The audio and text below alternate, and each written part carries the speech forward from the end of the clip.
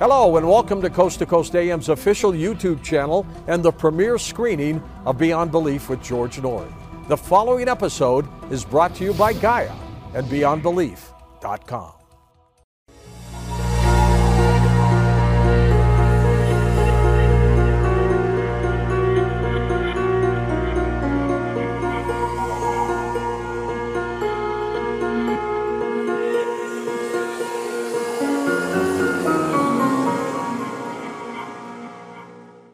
Well, welcome to Beyond Belief. I'm George Noory, and what a program we have in store for you. A special person who I have admired for years. His name's Billy Carson. And Billy, of course, has appeared on other Gaia programs. You've seen him before, talking about some incredible things about ancient civilizations, ancient technology, and things that have been going on. Billy, welcome to the program. Thanks for having me. I'm glad to be back. And your new book, which is just out, is called what? Compendium of the Emerald Tablets. That's fantastic. Yeah. How did you research things like this? Well, you know, I started looking into the Sumerian tablets when I started looking at some of the images from Mars and other planets in our solar system by NASA and the European Space Agency. And I started thinking, these look like remnants of an ancient civilization.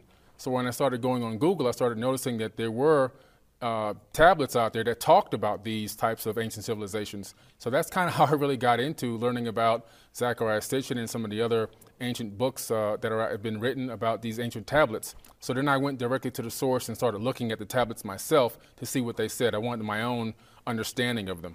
As you were looking at these, let's say online, did it just pop right out at you? Well, no. Thankfully to the UCLA, they have an online library called the UCLA CDLI Cuneiform Library. Okay. And it allows you to take stone tablets off the virtual shelf and drop them into a translator. Really? And read them for yourself. Technology at its best. Absolutely. Would civilizations be in shock today knowing everything you know about past civilizations? I think there would be an initial shock factor, but I believe that because we're very resilient people, I believe that people would initially be in shock and then eventually come into understanding that this is what really happened, especially if they can really grasp, understand it, and verify a lot of the information for themselves, which is why I try to put a lot of content out there so that I can create more researchers of people looking into this on their own so they can come up with their own conclusions, and then they begin to feel more comfortable about the truth about the ancient past. And Billy, what have you concluded? Have you concluded that past civilizations were just very high in technology, maybe we're much older than people think, or that we had visitations from extraterrestrials and they kind of contributed to us? I think it's a combination of both, George. I believe that we did have some visitations in the ancient past. I'm talking about deep antiquity that did genetically modify some of the existing hominids on this planet. But I also even believe that further back before that initial visitation by the Anunnaki beings, that we may have already risen to a high level of civilization with prior people on this planet that could be our initial progenitors or our cousins, so to speak. And then those civilizations have risen and fallen, kind of like what the Mayans talk about, that there have been 4 worlds and we're living in the 5th. Each civilization, according to some of the Indian Vedas, seems to rise and then reach a certain level and then fall again. And I think the Anunnaki came during a time where we had already fallen, and it kind of re-kick-started our civilization by genetically modifying us and also adding some additional technology to this planet. Billy, recently scientists have just discovered a 10,000-year-old series of sketches and etchings on rock in India, which depict UFOs and extraterrestrials. You can tell them as looking at these like alien grays with the big heads and the big eyes and little saucers in the background, flying saucers. Who would make that up 10,000 years ago unless they actually saw it? You know, that's a good point you bring up. I think people need to understand that in those ancient times when people were just starting to do writing and art, they didn't have time to do things for fun. Back then everything was micromanaged. Everything had a purpose. And even the cuneiform tablets, the writing on these tablets, everything is done with a specific purpose and intent. And I don't think that people were just sitting around going, let me draw some of these funny-shaped UFOs and some gray aliens. I mean, they really drew what they've seen and what they've learned. And I do believe that when you see these ancient depictions of craft and aliens and so forth, like there's one in Australia also, this partially uncovered Egyptian temple in Carryong 9 in Australia that has a mothership UFO with little tiny UFOs coming out of it. It's really amazing. And it's an incredible thing, all in hieroglyphs. And I mean, when you see these things, you have to say to yourself, why would somebody take the time to make this up in ancient times. I think back then everything was so crucial. Just surviving was crucial. To make things like this up didn't seem realistic. I think they really drew what they saw. Billy, what is the Enuma Elish? The Enuma Elish are 7 tablets of cuneiform writing that were date back over 7,000 years, and they're located at the British Museum. These cuneiform tablets actually talk about the creation of our solar system as we know it right now, including how Earth was created and how we acquired our moon. It's an amazing story, and it's hard to understand for the average person who starts reading it because it almost sounds like it's people battling in the sky. But when you really break it down and understand it's the epic of the creation of our solar system itself. That's amazing. It's almost biblical, isn't it? Yes, absolutely. As a matter of fact, the Bible copied a lot of the content from the Enuma Elish into Genesis. At the British Museum, there's a fellow called Irving Finkel, and he talks a little about this. Mm-hmm. Because the Cyrus cylinder was meant for a Babylonian audience, it was written in the Babylonian language, which is a Semitic tongue related to the modern languages of Hebrew and Arabic and Aramaic. The writing system which Cyrus's officials used was the traditional cuneiform script, which had been invented in ancient Iraq well before 3000 BC. It is written by pressing a stylus, something a bit like a chopstick, into the surface of the clay, which is nearly dry, and the signs which convey the sound of the language consist of different arrangements of these strokes. They're written one by one, and the reader has to join them up, and the sound emerges from the clay. Billy, how in the world do they interpret that? It's so amazing. I mean, really, is. you know, the thing that's so beautiful about it is, at the time, many people were copying the Sumerian language over into their own languages. So we had kind of a key to understand what the Sumerian text was saying. Luckily, because many people, the Sumerians almost seem to have branched out and kickstarted so many civilizations outside of themselves.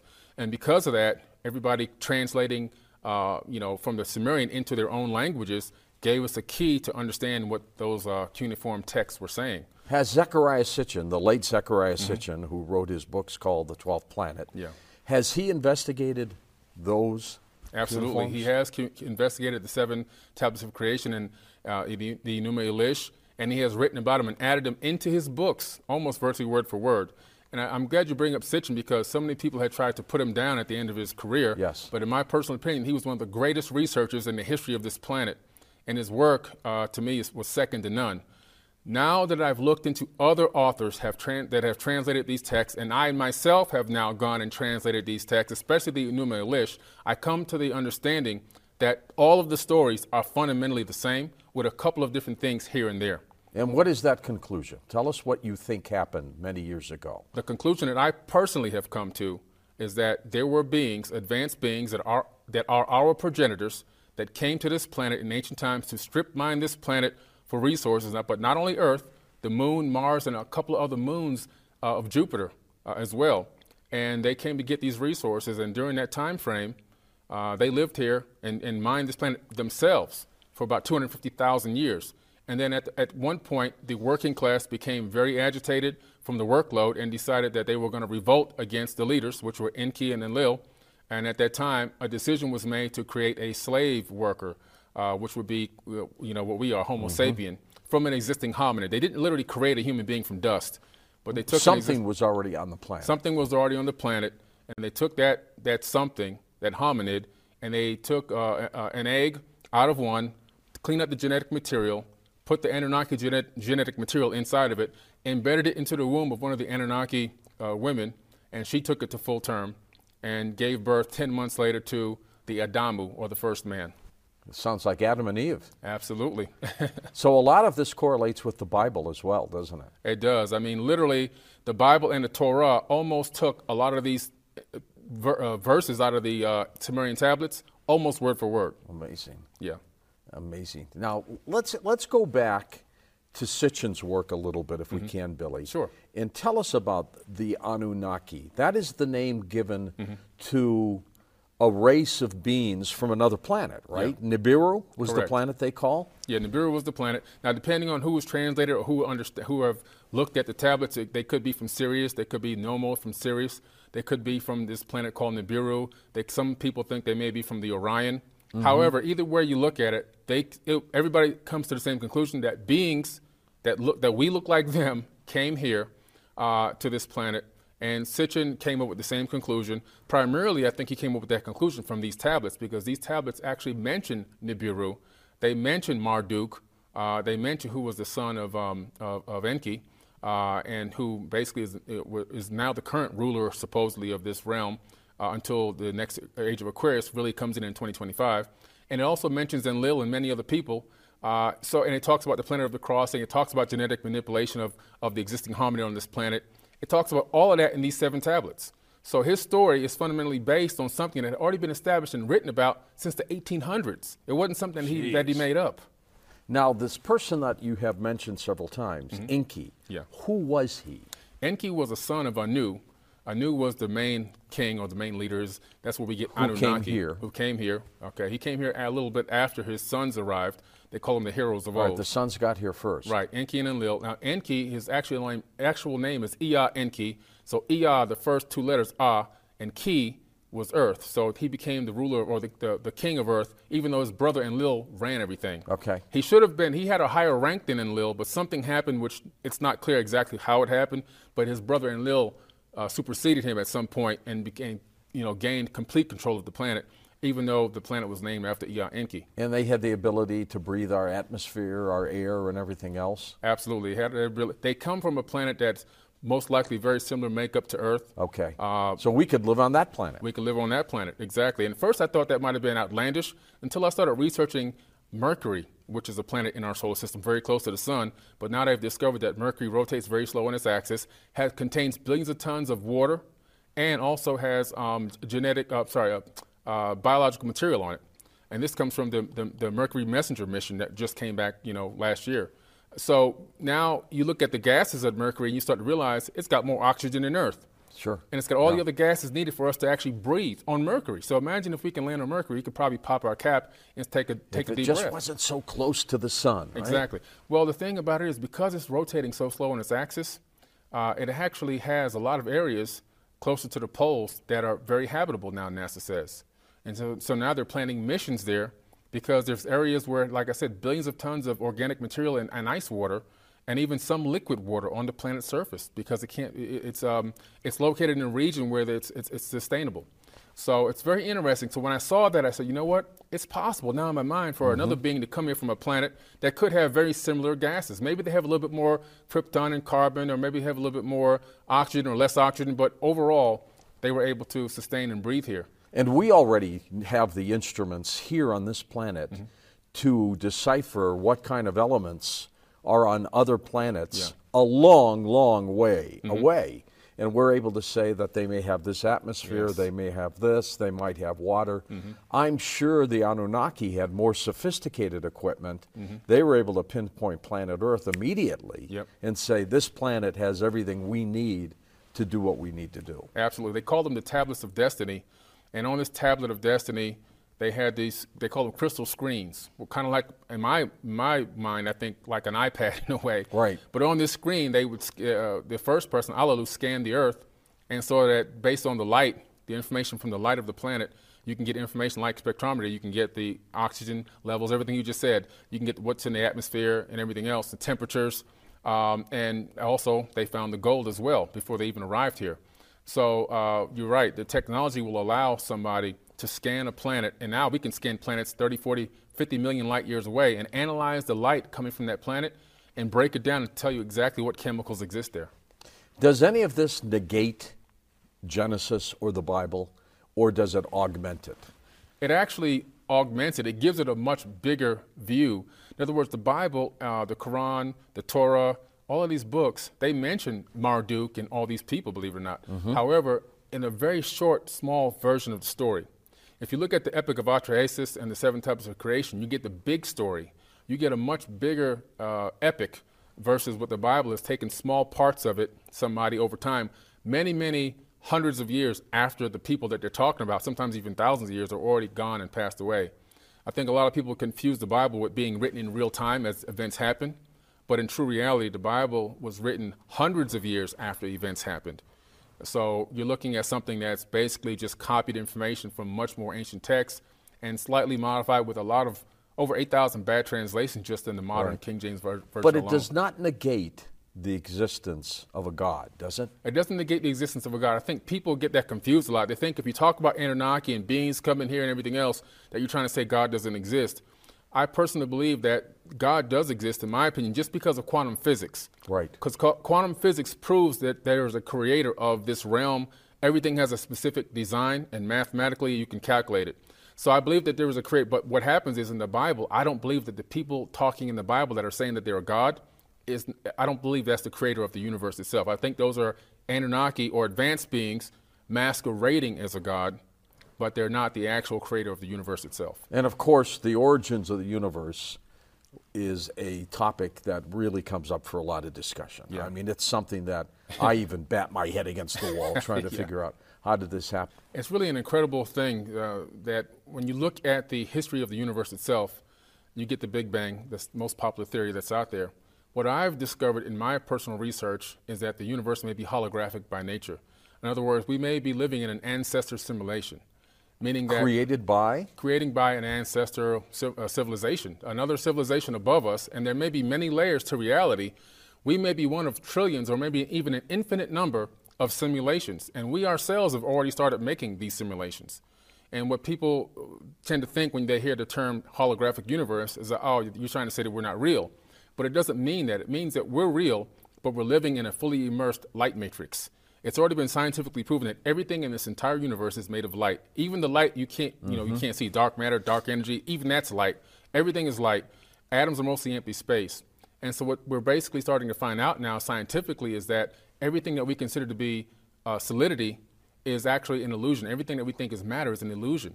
The only thing that truly exists in the third dimension is consciousness. That's the only real thing, and that might even be broadcast in here from a source, from a singularity somewhere. And consciousness has kind of divided itself into trillions of entities so that it can experience the third dimension subjectively.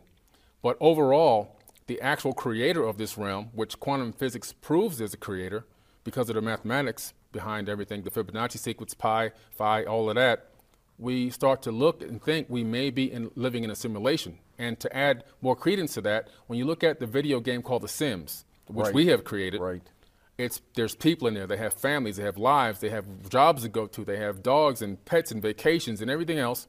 And now scientists are saying that within the next 8 to 10 years, the Sims may be conscious because of this AI technology. So now if they're conscious, we have now ourselves created our own simulated universe. Could somebody quickly wipe us out, merely erase us by hitting a key on a board? It's very possible. Maybe that could be one of the reasons why we always seem to reach a certain level and start over. I mean, who knows? It's very hard to say. It's very, very hard to say. But I know that James Gates Jr. at the University of Maryland is a quantum physicist and also a theoretical physicist. He discovered that the fabric of space-time itself, he was actually interviewed by Neil Tyson deGrasse in a show one time. I think it was actually a live stage show where they were doing a talk. And he actually stated this on the stage, that the fabric of space-time itself runs off of something called these Adinkra codes. And these Adinkra codes are the same exact codes that run search engine browsers and websites. Interesting. So the fabric of space-time is a code that we are already using now to create programs on a computer screen. It is baffling, to be sure, that the existence of you, the existence of me, might be predicated on some other civilization that has created it. Yeah. Simply created it. I can't get it yet. I just don't understand the Big Bang Theory, how something would start from nothing. Maybe we'll get those answers one day. Maybe one day. It's not easy. Going back to the Anunnaki, Billy, and what they wanted, they came here, as you said, to mine gold. Yes. Zechariah Sitchin has always said they needed to sprinkle gold particles in their atmosphere almost to shield their planet from the sun. They're in our solar system. How does that work? Well, gold is a very, very technological item or element. And I think that a lot of people who are into gold and gold jewelry and everything else, they don't realize that they've been fooled into thinking gold has a value for decoration and monetary means. Actually, what happened was, in ancient times, gold was used, it was mined by the Anunnaki before humans even got involved to create this substance, this powdered dust that they can actually hoist into their atmosphere. Powdered gold. Powdered gold. And to add credence to that, my vehicle that I actually drive doesn't have any window tint. It's a higher-end car, and the glass in my vehicle has powdered gold in the windows to reflect UV light, to keep the interior of the car Isn't cool. that what the astronauts used as a shield Absolutely. when they went to the moon? So you see, gold is very technological, and you need it for radiation-hardened computer circuit boards. You need it for satellites. The thing about gold is you get no loss of electricity, no matter how long the distance. It's a great electrical conductor. Yeah. And you don't lose anything in friction. So and you can meld it. It's very malleable. You can mold it to almost any shape. So it's a very, very interesting thing. And because much later, when they had the revolt and decided that they wanted to have slaves help them do this work, which they've now, Michael Tellinger has broadcast actually on one of the shows on Gaia, Hidden Origins, they show that they discovered the location of the very first gold mines that humans worked at Enlil's house on the hill.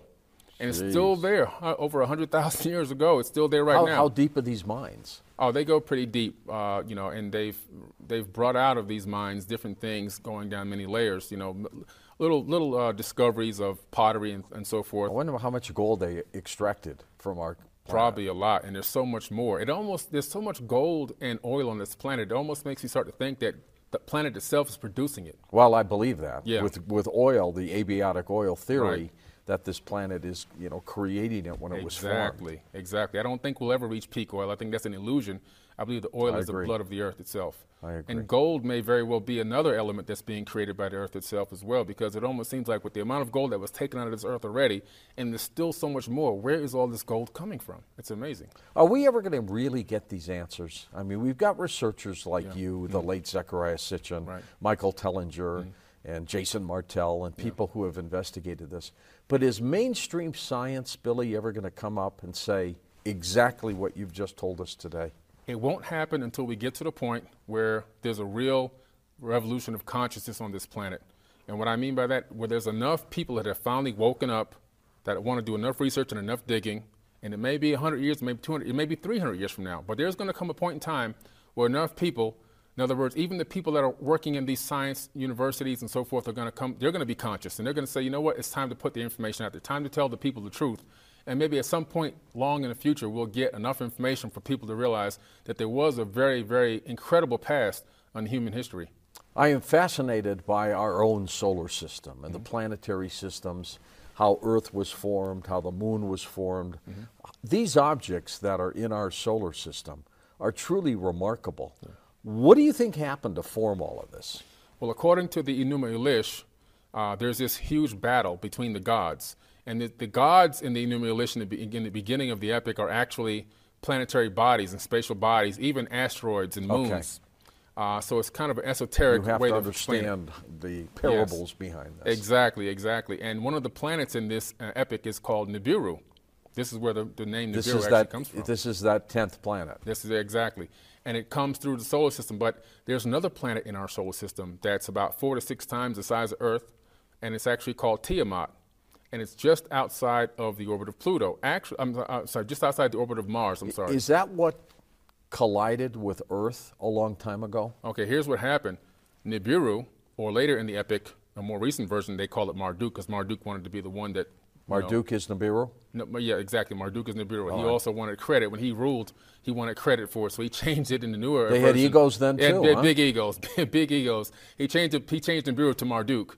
But anyway, he crashed into Tiamat and split Tiamat apart.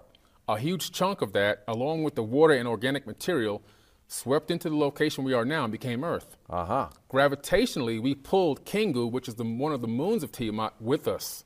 Which is our moon. Which is our moon now. So we pulled the moon along, but the moon was never a result of an impact with Earth from another object. The moon is a result, it was already there with another planet named Tiamat. The rest of Tiamat crumbled up into huge chunks and became the hammered bracelet, which is talked about in the Bible, the Sumerian tablets, and also we know it as the asteroid belt. So that became the asteroid belt. The asteroid belt is actually an exploded planet. I believe that. Yeah, and now Mars, according to some of the other study and research, could have been a moon of this Tiamat, which then gained its own orbit around the sun, which could explain why it has a very strange orbit. At certain points, it's 140 million miles away from Earth, and at other points, when it's in perigee, it's only 40 million miles away. It's got a very strange orbit around our sun, but it almost looked like it was thrown into that orbit after the explosion of Tiamat. There are a lot of strange moons around some of the planets. You know, Europa, for example, around Jupiter. There's another one called Iapetus around Saturn. And Mike Berra, when he appeared on one of the Gaia programs, Deep Space, talked about that. Researchers point out that a very odd moon orbits Saturn. Some believe this moon could be an artificial planet. Iapetus is very different because, unlike most of the moons of Saturn, which are in a kind of ecliptic plane, it's off at about a 60-degree angle. When pictures of the horizon came back that were showing the surface of Iapetus, not only was there this bizarre rim around the middle of the object, there was this edge, edge, edge, straight line, straight line, straight line. It was not a rounded spherical horizon. And actually, if you do the calculations and you see how long these straight lines are and put them together. Hi, this is Billy Carson, and I want to take a minute to talk to you about my Egyptian mystery school that I teach at Dame Dash Studios in Burbank, California. The first mystery school was an absolute success, and we're looking forward to the second mystery school, December 7th and 8th, 2019. We will also be hosting a mystery school every month and a half, so you can check on forbiddenknowledge.com with the number 4, forbiddenknowledge.com, or check out my Instagram account for updates. The link tree is in my bio to go to the mystery school, and you can register for classes there. Together, it comes out in the shape of something called a dodecahedron. Iapetus appears to be an artificial satellite. It could very well have been the base from which the progenitors, call them the preservers, call them whatever you want to call them, operated. They actually operated on this moon of Saturn and did different things to different planets in the solar system.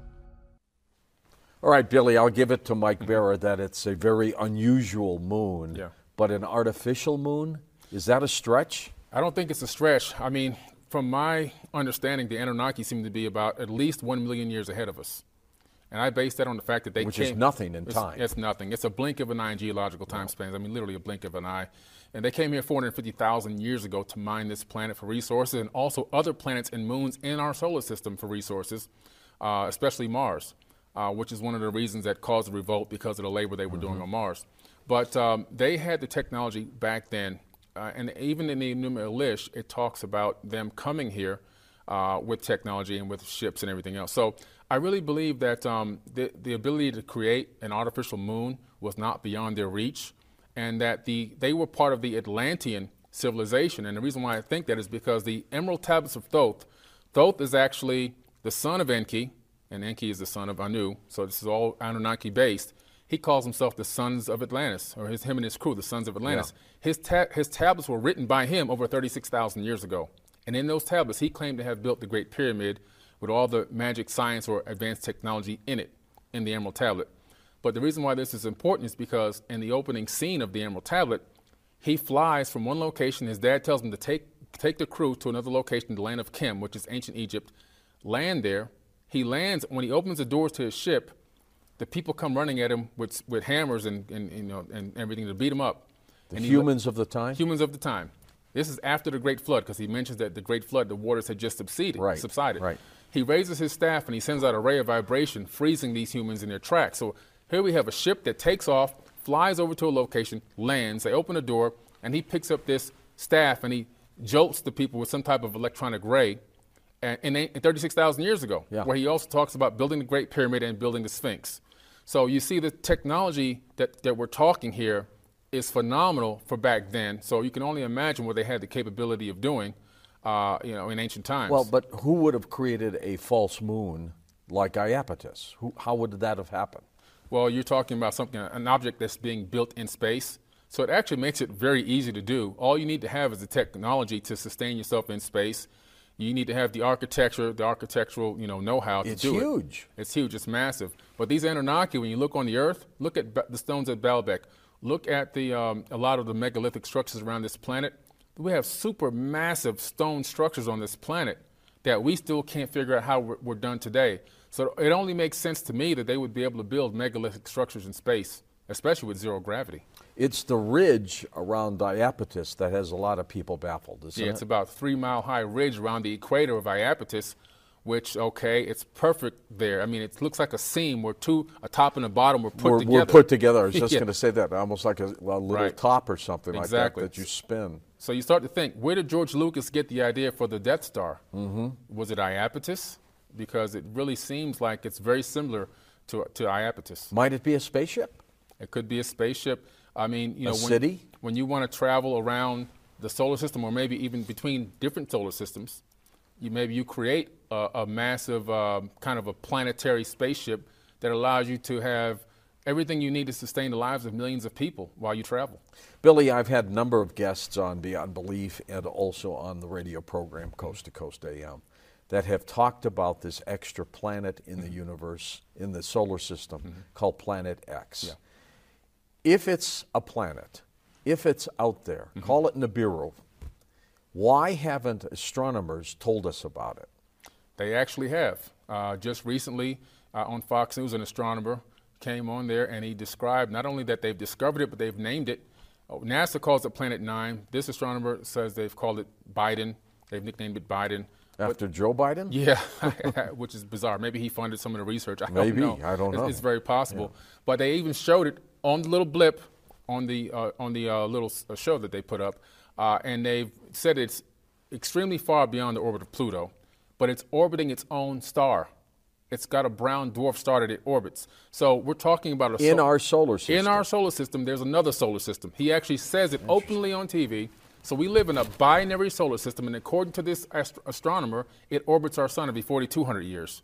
And it's got its own little planetary solar system going around it.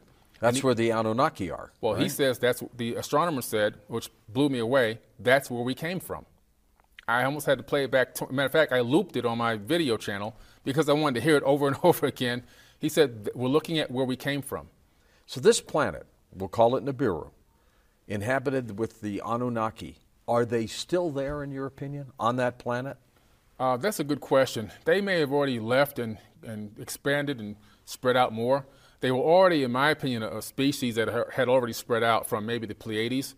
And the reason why I get that is because a lot of the ancient artifacts that I've looked at now, going around the world to different places and seeing some of these artifacts in museums, they usually depict the Pleiadian star cluster and the Orion, and sometimes Sirius. So I'm really starting to think that they are an intergalactic species.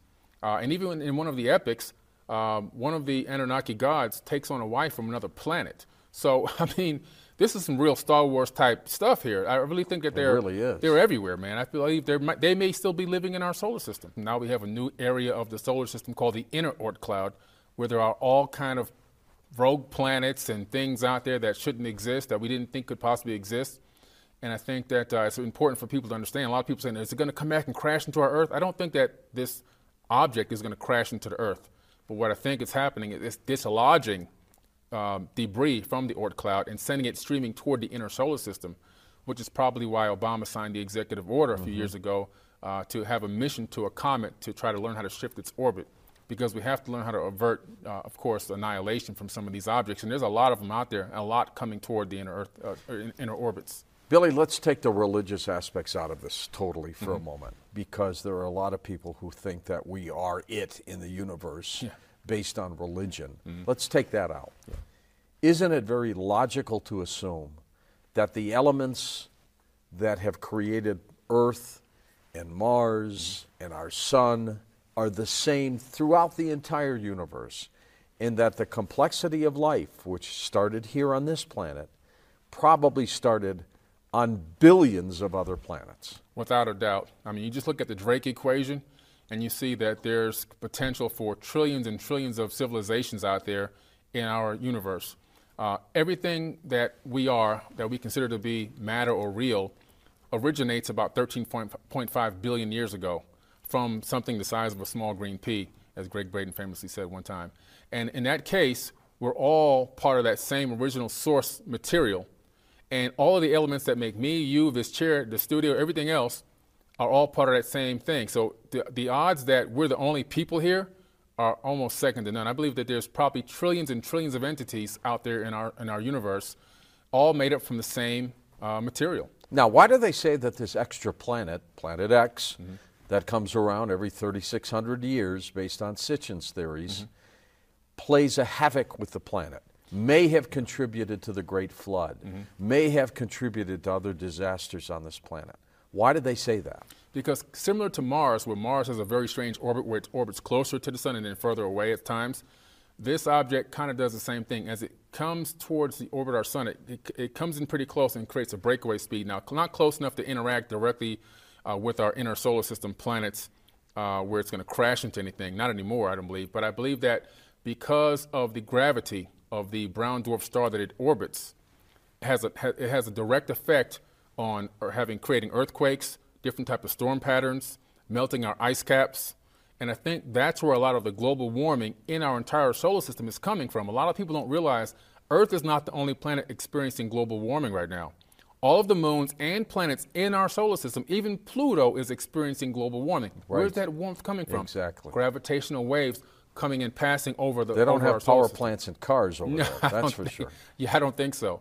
So it's the gravity. It's the gravitational waves potentially from this object that's out there that's supermassive passing over our solar system. And these waves, as it gets a little bit closer, they get stronger. Now, these waves are waves of energy and frequency, and they're going to create warmth and heat and friction. And that friction is going to, in turn, create stronger storms, hurricanes, tornadoes, earthquakes, mudslides. All of these things you're going to see. As a matter of fact, the core of Saturn is almost melting. And one of the scientists came on, this is a few years ago, and said, if that was Earth, we'd be extinct already. We'd be cooked. Exactly. Literally. And so lots of controversy lately, Billy, about other objects that are being discovered through our solar system, coming from our galaxy perhaps, who knows, weird-shaped objects, cigar-shaped and things like that. Yeah. Are they natural, or do you think there's something strange here? I think that we're looking at a lot of remnants coming through our solar system from an ancient galactic war. Really? Yeah, I really do. If you look at ancient times, you discover the Enuma Elish and you discover the creation. But after that, much later, there's a lot of remnants of what I would consider a battle in our solar system. When you look at the moons of Mars, and you look and you see how they look like they have weapons fire on them. When you look at they were blasted away? Like they were blasted away or shot out, kind of like in a gun pattern. From almost, in a way. space. From space, exactly. When you look at our moon and you look at the way that it's cratered, the craters, don't seem to be just from asteroid impacts, because typically you have a trail when an asteroid hits it, and then you leave a trail behind, and those trails kind of would stay there.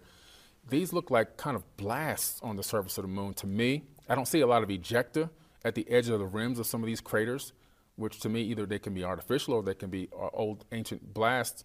I mean, it's just very strange what we have here. And then you also have a lot of anomalies on a lot of these planets, which you can download these images from NASA and the European Space Agency, where you see these anomalies on the moon, on Mars, on Mercury, on Venus.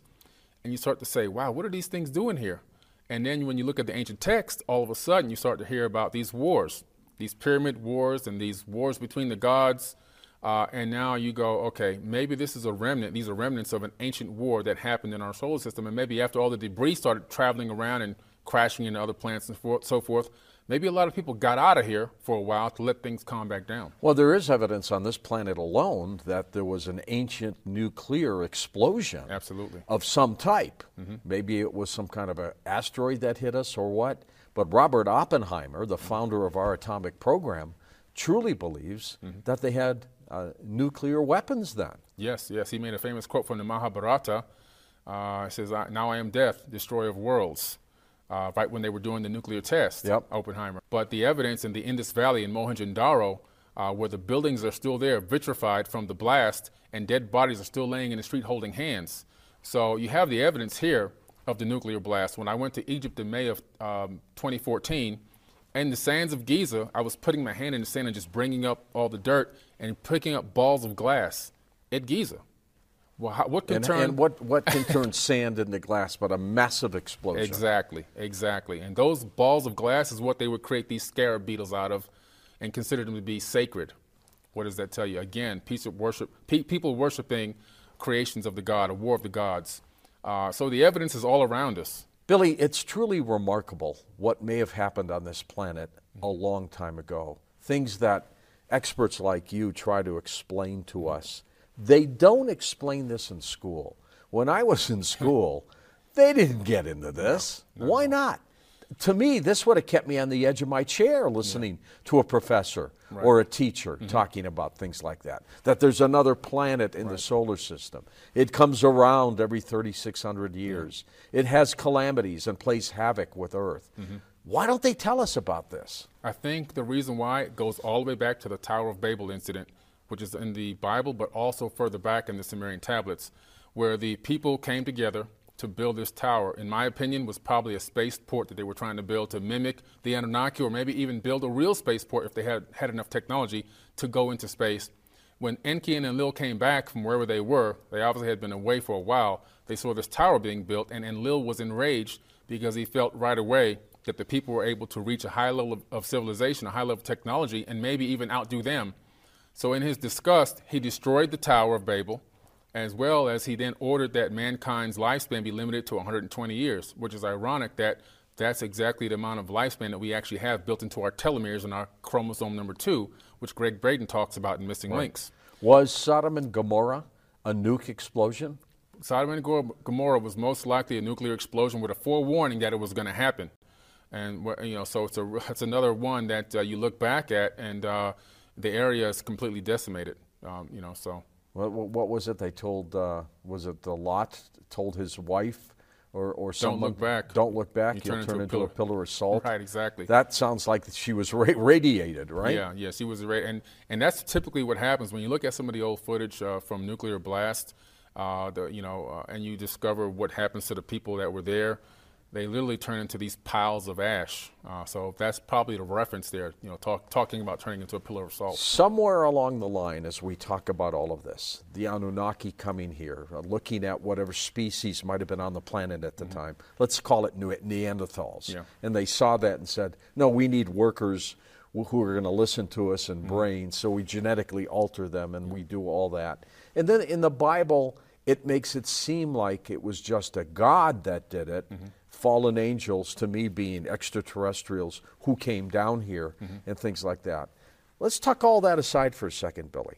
Somewhere along the line, somebody had to create the Anunnaki. Yes. What about this theory of who is God? What started it all? You had to have something happen first. Yeah. That's what's so amazing to me. Somewhere at the end of the line, you've got to have a real beginning. Right. What is that beginning? That's the biggest question of them all, because even if we live in a holographic universe and we're living in a simulation which was created, which would really easily explain how you can have multiple types of beings that just pop up on the scene with intelligence, I don't really believe in the standard version of evolution. I believe that there's microevolution, but macroevolution I think is a little bit different. I think things are created. Sure. But at the top of the list, as you go up many levels, where does it all begin? That is one of the biggest questions. If we're living in an ancestor civilization of an ancestor civilization, at some point, when do we get to base reality? And if we get to base reality, well, how did that begin? The questions just create more questions. It's very difficult to answer. Will we ever get that answer? Maybe not while we're living or inhabiting these avatar bodies. Maybe after we transcend this dimension into a higher realm, maybe then we'll have a better understanding. Because every day, I look at video of people in New York going to work with their little briefcases and their hustle and bustle, and getting on trains, getting on buses. And for a moment, I look at all this, Billy, and I say, well, what's the purpose? What is this all about? And then when you really start to think about why are we here? How did we get here? Where are we headed? Without answers, it's got to be one of the most frustrating times for people. It's very frustrating because we're at the cusp of knowing enough to get out of our rut that we're in and take control of this planet, but not enough that we can get a complete understanding of everything. So it's kind of frustrating and exciting at the same time. The more I think about it, the more exciting it is that one day maybe we'll get that answer. Maybe it's just purely God. Maybe this entity, as my mother says, always was, always will be. And maybe that's the simple answer to a question that we cannot answer right now. Does it get frustrating for you too? Absolutely. That's why I keep digging and researching and reading and looking for more information and traveling the planet and traveling the globe just trying to get all the pieces of the puzzle so I can put them together so that I can help create for myself a better understanding of everything that's going on and what did go on in the ancient past.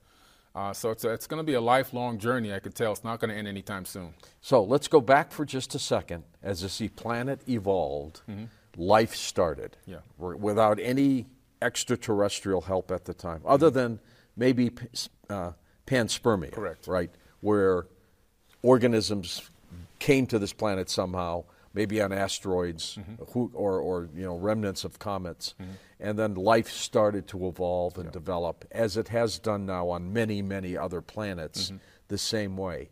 Then you say there was another group of extraterrestrials in our solar system called the Anunnaki that decided we need a planet that has resources, gold, to take care of our planet because we're running out of the stuff. Right. Let's go there and let's mine for it.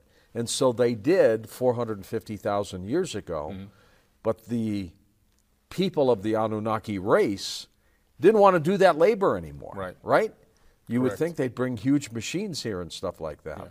But so they decided, somebody had the bright idea, let's alter these creatures here that are running around this planet. Right. Let's put them to work. Yeah. And that's how it happened? Yeah, pretty much. And the reason why, they did bring machines to do a lot of the work, but when you get into some of the mining and everything else, they require humans' hands and intelligence, or advanced being hands and intelligence. And I think that the Anunnaki most likely had come to a point in their development technologically where they realized that artificial intelligence was probably not the way to go, because a lot of people say, well, why didn't they just make a race of robots? Right. Well, once you add artificial intelligence to robots and you create a lot of them, you're putting your own species in jeopardy. At risk, which is what they're warning us right now. Absolutely. We're staring it in the face. We cannot allow, I call it Skynet. It's real. Skynet is active. We got to take Skynet offline, because at some point these advanced AI robots will realize that they don't need us. And when that happens, we're in trouble. So I think that the Anunnaki decided, let's take something that we can control biologically, we can program ourselves, but we'll never try to supersede us, or at least we'll not be able to based off of our technology and knowledge. And we'll suppress as much as we can from them to keep them down, and which is what has happened over many millennia. Billy, look into your crystal ball, and what do you see the fate of mankind in the next couple hundred years? I'm a little bit more optimistic for mankind than some people. I truly believe that we will, we're going into the age of Aquarius, officially age of Aquarius in 2025. And I really do believe in these cycles of time that occur on this planet with mankind and our advancement, not only in technology, but also in consciousness. And I truly do believe that we're going to head back into the golden age pretty soon. And at that time, we're going to really excel. Lifespans will be lengthened. Knowledge will be increased. There'll be a lot of peace on earth for many thousands of years before it starts to fall down again.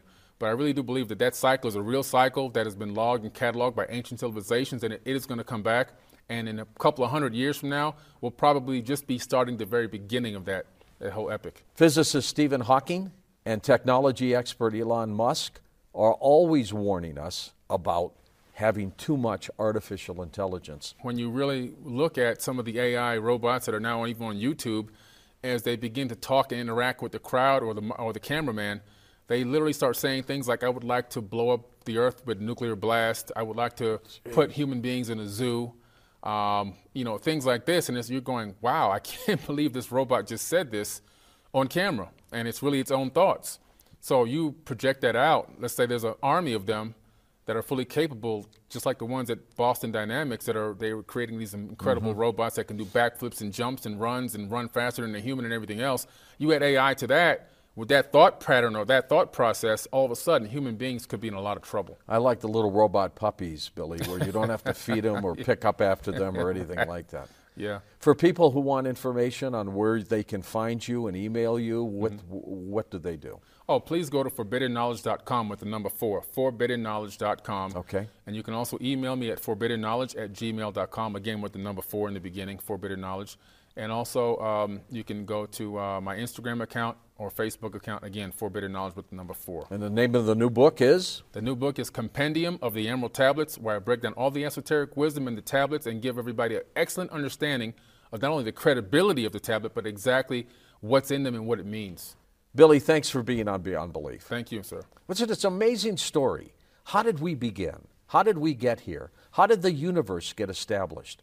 We don't have those answers yet, but we have people like Billy Carson out there trying to get the answers.